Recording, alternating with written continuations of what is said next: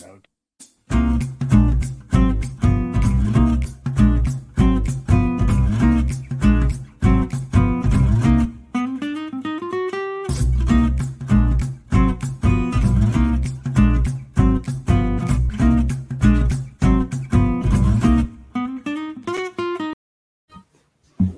Happy Friday, everybody, and welcome back to Brown Bag Bets, powered by BetSperts, where your daily dose of quick hit handicapping and sports betting picks. I'm Alex Christensen, and joining me, as always, for the third day in a row in blue, Mr. Andy Molitor. And because, there's honestly not that much sports going on, just, not to give it away, I got no tennis picks today. Third leg of the Triple Crown is tomorrow.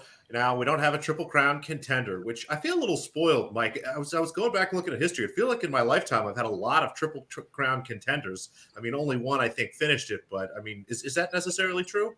Yeah, we had a lot of horses that were winning the Derby and then would come back and win the Preakness and fall apart in the Belmont for about a 10, 15-year stretch there in the 90s and early 2000s.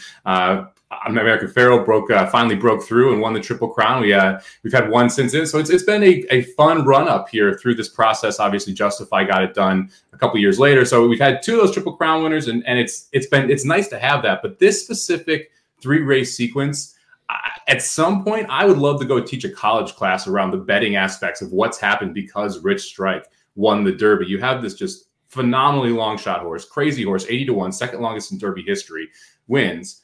And then in the Preakness, every single horse at 20-1 or higher gets bet down because all the money just pours in publicly on the long shots. And all of a sudden, you get 5-1 on early voting. You get 4-5 on Epicenter. Like horses that should have been shorter prices didn't take money because no one wanted a long shot to win and not have a ticket on it. So absolutely wild aspect of how that betting has come in. And Saturday is going to be really interesting too, because now we're going to have Rich Strike back.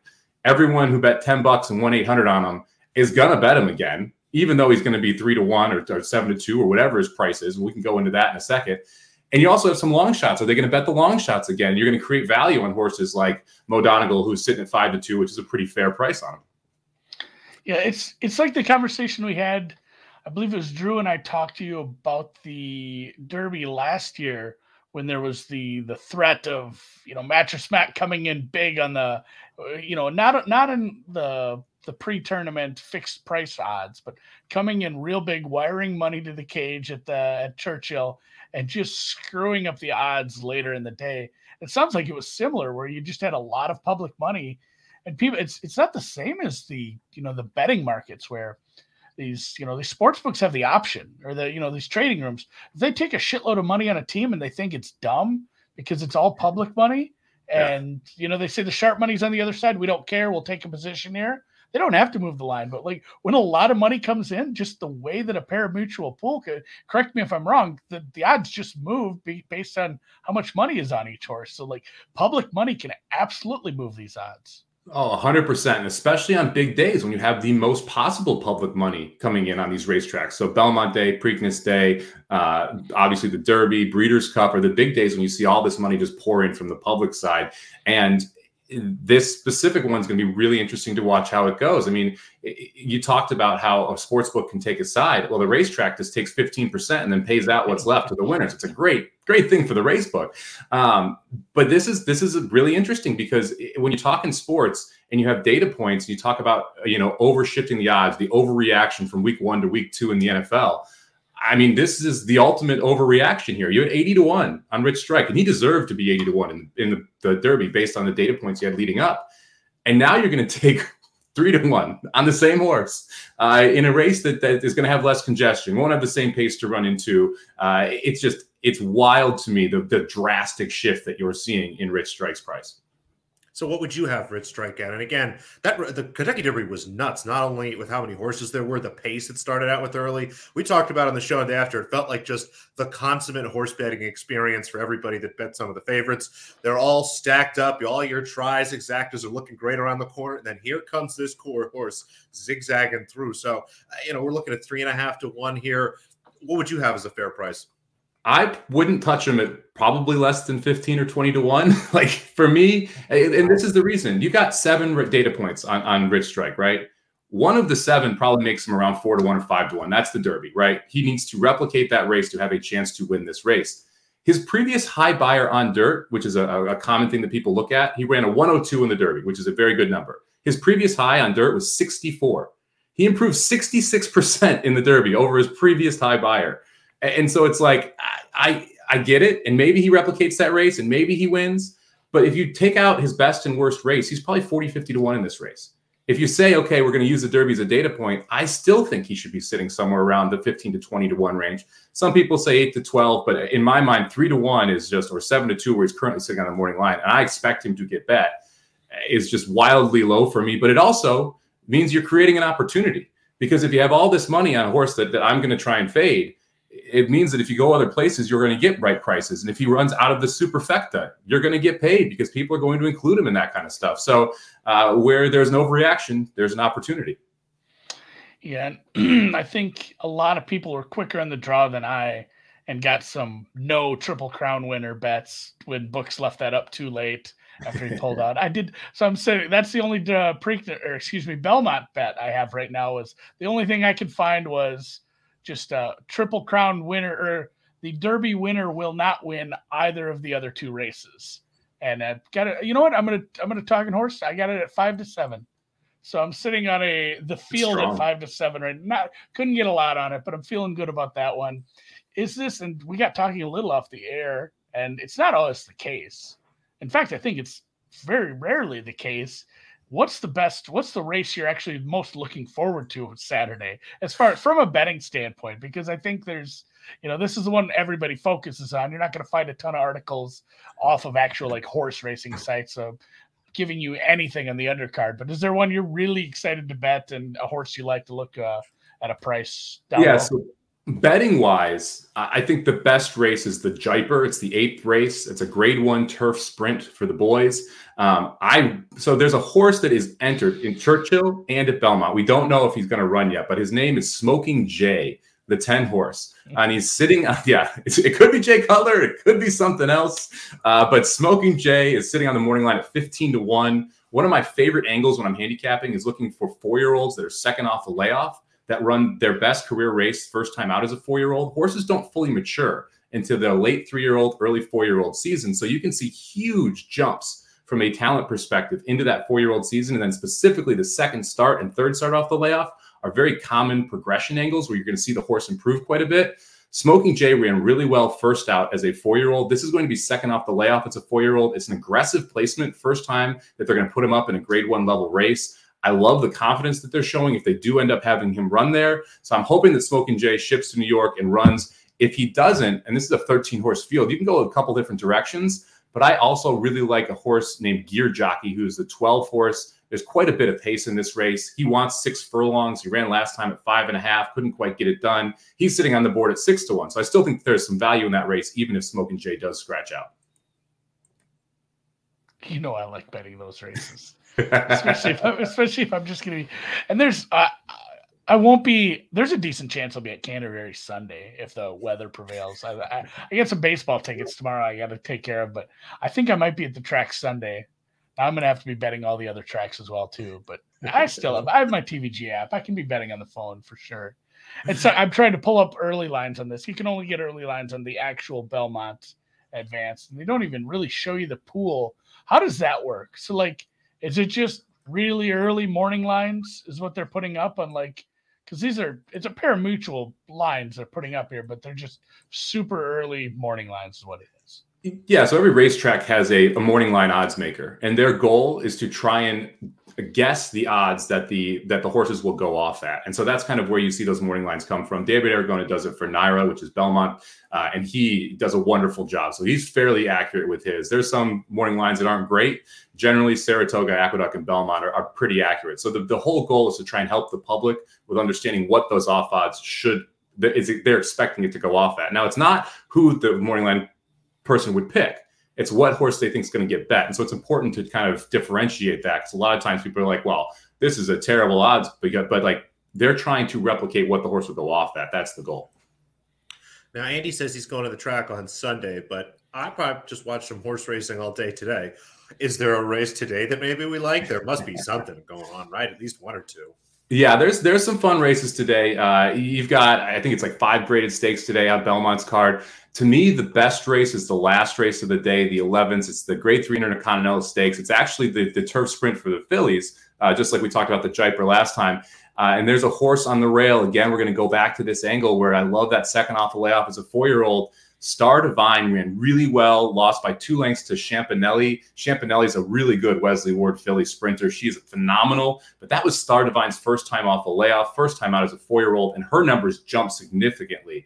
If she improves off that race, she's going to be a real big threat, and you're getting 10-1 on her. So I love that price as well. From the other undercard races, you've got the True North, which it's a tough race to bet because you're sitting on morning line favorite at 2-5 at Jackie's Warrior. But it was an awesome race to watch because Jackie's Warrior is absolutely phenomenal when you get to see her go. So that's one that I would watch, but not necessarily bet. And then the undercard also has the 10th race, which is the New York Stakes. It's the only Grade 1 on today's card. It's for fillies going 1.25 miles. The 2-horse Regier is a horse that Peter Brandt paid multiple millions of dollars for to breed. And then he saw how well she was in training. He's like, we're going to run her anyway. So she came back. She won her first start in the Chad Brown barn. He's got 4 horses in here, Peter Brandt and Chad Brown together. I like Regier on top, but I think there's some value in the trifecta because the 1 horse, Flighty Lady, will be all alone on the lead. And she's sitting at 15-1 out of the Chad Brown barn. I think she holds on for a piece of this. And so I'm going to play the 2 Regier on top of the 1 and the 3 and see if we can get a 15-1 shot there in the try. It's really impressive how you remember all these names. It has to just be exhausting and confusing because they're not even like they're just normal words and phrases and stuff. Do you ever just feel insane? Oh, all the time. And I like this is easy right now because I've been talking about the Belmont Stakes and the undercards on both days for all week, right? If you ask me if you watch the Magic Mike Show, do a podcast every week, I butcher the crap out of these horses' names all the time. I get their sex wrong sometimes because I'm handicapping 5 tracks a day. Right. And then picking out which sequences and which tracks I'm going to play. And so it all mixes together. But these big days, it's a lot easier because you know these horses, you've seen them run before, you talk about them quite a bit. So it's easier on these days. But man, on a random Wednesday, don't even ask. Yeah, there's more Chad Brown horses than there are not Chad Brown horses. There's only 7 in the damn race. Yep, he's firing 4 of them out there. I have no idea. So I just pulled up TVG. I have no idea if it's set to Central Time. Does the first race go off in like 7 minutes or an hour and 7 minutes? Hour and 7 minutes. So first post today. So I got time. So you still got time. Yeah, you still got time. It's a full day of racing too. We got 11 today. We got 13 tomorrow. They're trying to find all kinds of fun way to take your money. So I think there's 5 daily doubles today into tomorrow. They've got a 2-day pick 6. So there's a 2-day pick 4. So there's a bunch of different gimmicky wagers too if you want to get involved in some fun stuff ending in the Belmont or some of the other big races tomorrow. That's just wonderful to hear as someone that loves betting on horses. And I mean, you talked about we're not betting Rich Strike in the Belmont, but let's circle back. I mean, who do you like? Who are we betting? Do I just take every other horse? Well, I like Mo Donegal at 5-2. I think that actually is a pretty fair price on Mo Donegal when you get down to it. The Wood Memorial has come back as a wonderful race. Early voting ends up winning the Preakness, was able to go gate to wire there. Mo Donegal ran down early voting in a very fast time in that Wood Memorial. I think Mo Donegal is going to set up very similarly. We the People is going to be alone on the lead. And We the People scares me. I mean, because gate to wire is something that happens quite a bit in the Belmont. You generally want to be a little more forwardly placed. And there really isn't anyone to push We the People. So We the People should be out front. I think Mo Donegal is just a better horse. Todd Pletcher is a wonderful trainer specifically for the Belmont. He said this was his Belmont horse the whole time. Mo Donegal, son of Uncle Mo, very good at 1.5 miles, so should absolutely love every bit of this distance. And I think they're going to go a little bit slower, which means that Mo Donegal will be a little bit closer to the pace. And again, you go back to that Wood. Early voting had an easy lead, and Mo Donegal was able to run him down at 1.25 miles. You give him this extra, 1.1 miles. You give him this extra distance, I think he's going to be able to get the job done at 1.5 miles.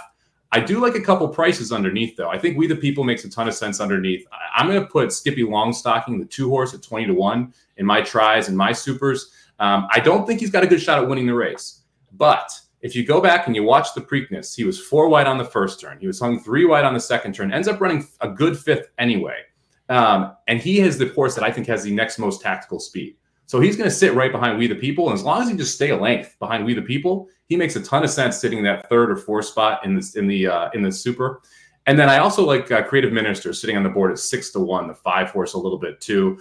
He actually ran on Kentucky Derby Day in the undercard, broke his maiden, ends up running third in the Preakness. Horse is just improving at the right time. Again, should like that 1.5 mile distance. And I think makes a ton of sense underneath as well. I think it's really between we the people in Mo Donegal to win the race.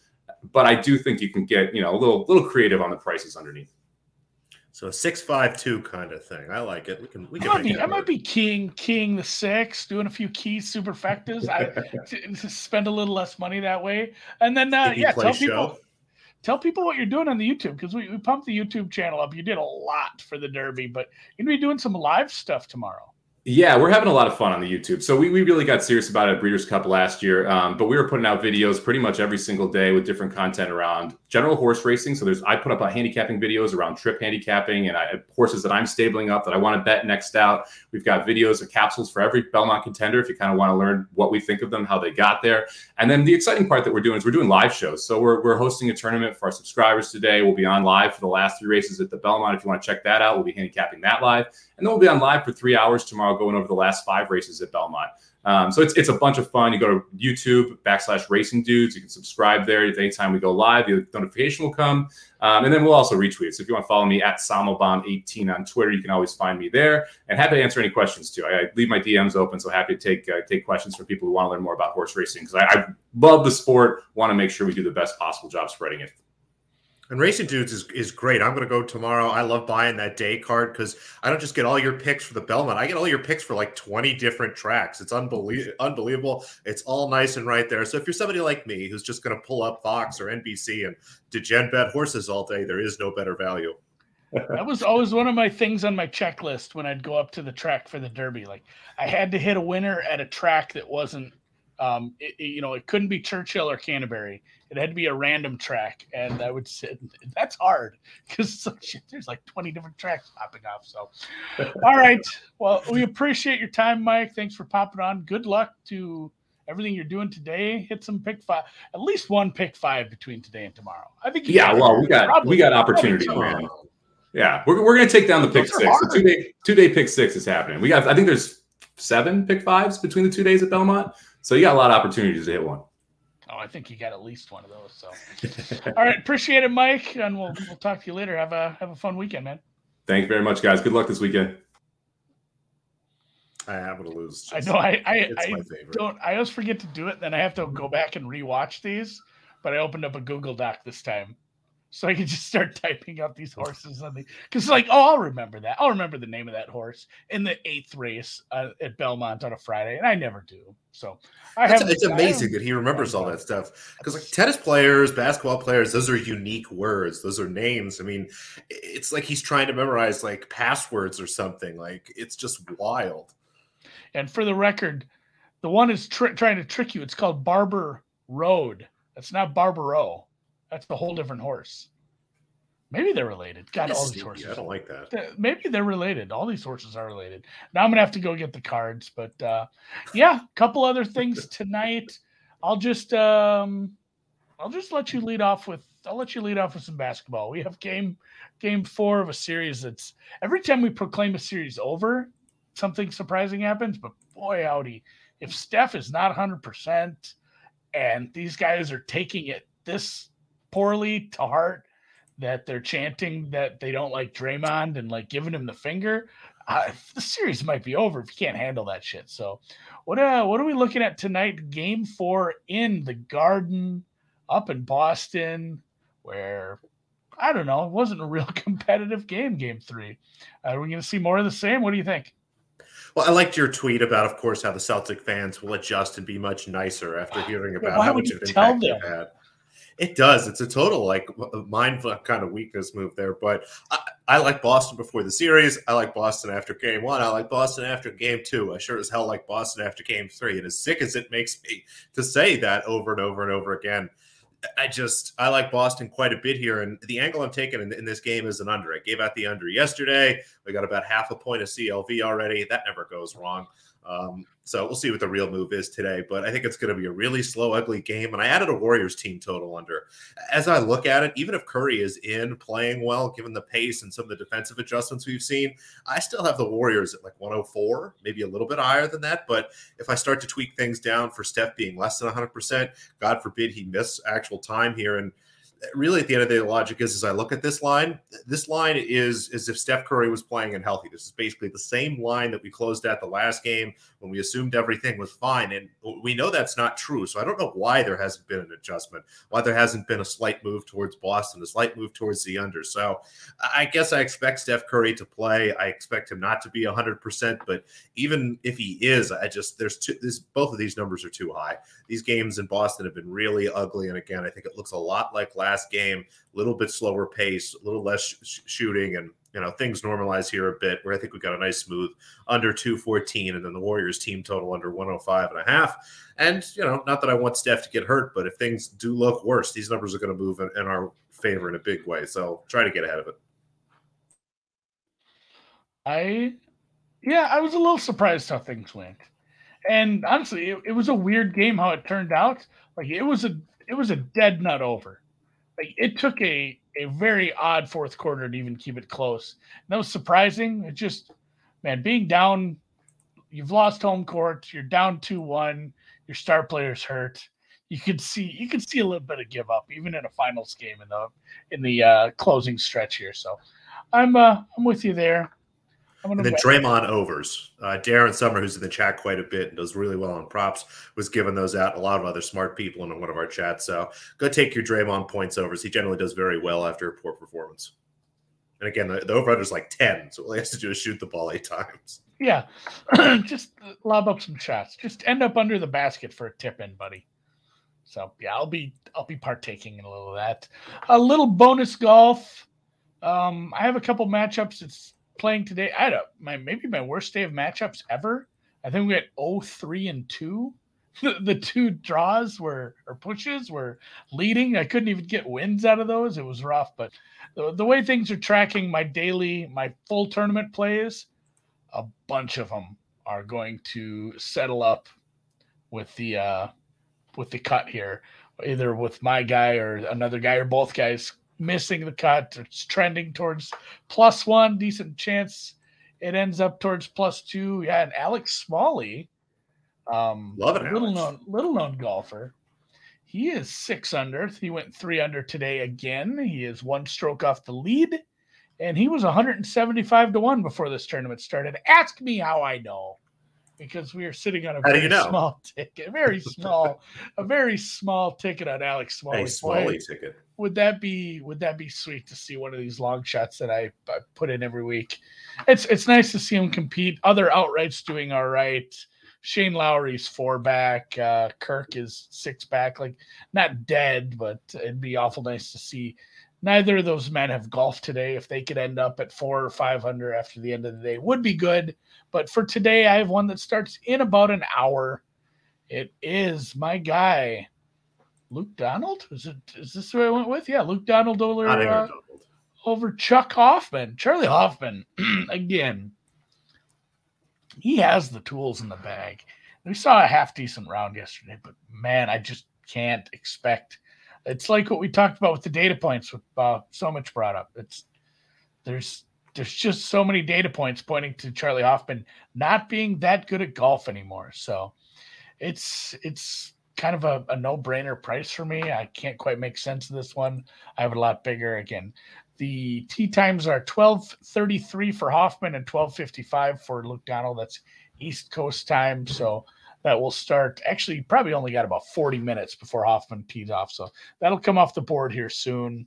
That's just my one afternoon play for today. 1 bullet. That's all you need. Man with the golden golf pick. Finger. He's the man. And no tennis, because we're at the end of the week. They're all happening matches. right now. Yeah, and they're all happening. No odds. Nothing. It's a bummer. We'll see. I mean, we have a Harriet Dart risk over that looks like it's going to be okay. I'll tweet some stuff out if there's anything this weekend. Yeah, but it's just been really kind of a slow week, and we'll get back into it next week with a little more grass tennis. It's just nice that it stopped raining. Maybe Twins. I'm going to bet the Twins tomorrow because if it doesn't rain, I'll be at the game. But I might just bet they're over again. Like, they hit the shit out of who's that? Cole Garrett. Why can't they do, why can't they do that to everybody? The offense is kind of clicking. Here's a question. Hey, Andy, what do you think about books creating matchups with guys that aren't playing together at the same tee time? I don't mind. They usually keep it pretty close. Obviously full tournament matchups, it can be full ass difference where they'll have an AM guy versus a PM guy, which sometimes you can take advantage of if you're giving, the AM PM wave a quarter stroke bump. Sometimes that makes a difference in some of those with your pricing, but for the most part, they seem to keep it fairly close with these daily matchups. But it's a bit annoying that I have to figure out like which one of these guys starts first. For the most part, here he says, it seems like the guy teeing off earlier seems to beat the guy teeing off later in the day. No idea. For the most part, I'm wondering, and if maybe a Fran Millionaire can tell us where they're betting, it'd be cool. I'd like to see what's getting put up. But we used to have a lot of those at something called Five Dimes, where they would offer these full tournament matchups, and it would be a person who's starting at 8 a.m. versus someone who's teeing off at 3 p.m. And for some reason, they would always offer a round one matchup to go with it. So you'd have a split tee time day one matchup. And sometimes there was like, hey, it's going to be soft and wet in the morning and easy to play. And it's going to be windy as fuck at 3 p.m. And there might be a 2-stroke difference between these, the average rounds. And when like the one time there's 15 of them, I just bet them blindly. It went like 10 and 5. Like I didn't look at prices. Right. I just bet them all. I'm like, because it was definitely a week where it was like, oh my God, it's gonna be so windy this afternoon. Like this is stupid. So that's why the LIV has got the shotgun start, guys. Dan brings it up right now. You take away the wave advantage. So I'm gonna have to poke around. I mostly shop my matchups at Bet Online, Low Vig, and Bookmaker, but be interesting to see if some of them are putting some real weird ass ones out with the split tee times like that, because that's something you can take advantage of. I can dig it. And that's it for the week. We're gonna go have a weekend. Hopefully the weather's nice. I want to go to the track Sunday if it's nice. There's nothing better than going. I love my children. Love family day. But man, going to the track without the kids is going to be so much better. Like we found that out when we went out to the Breeders' Cup. Like, oh, this is nice. Yeah, it is. So good luck to everybody all weekend, betting everything you do, doing everything you do. Give it a thumbs up in the YouTube and have a great one. See you guys.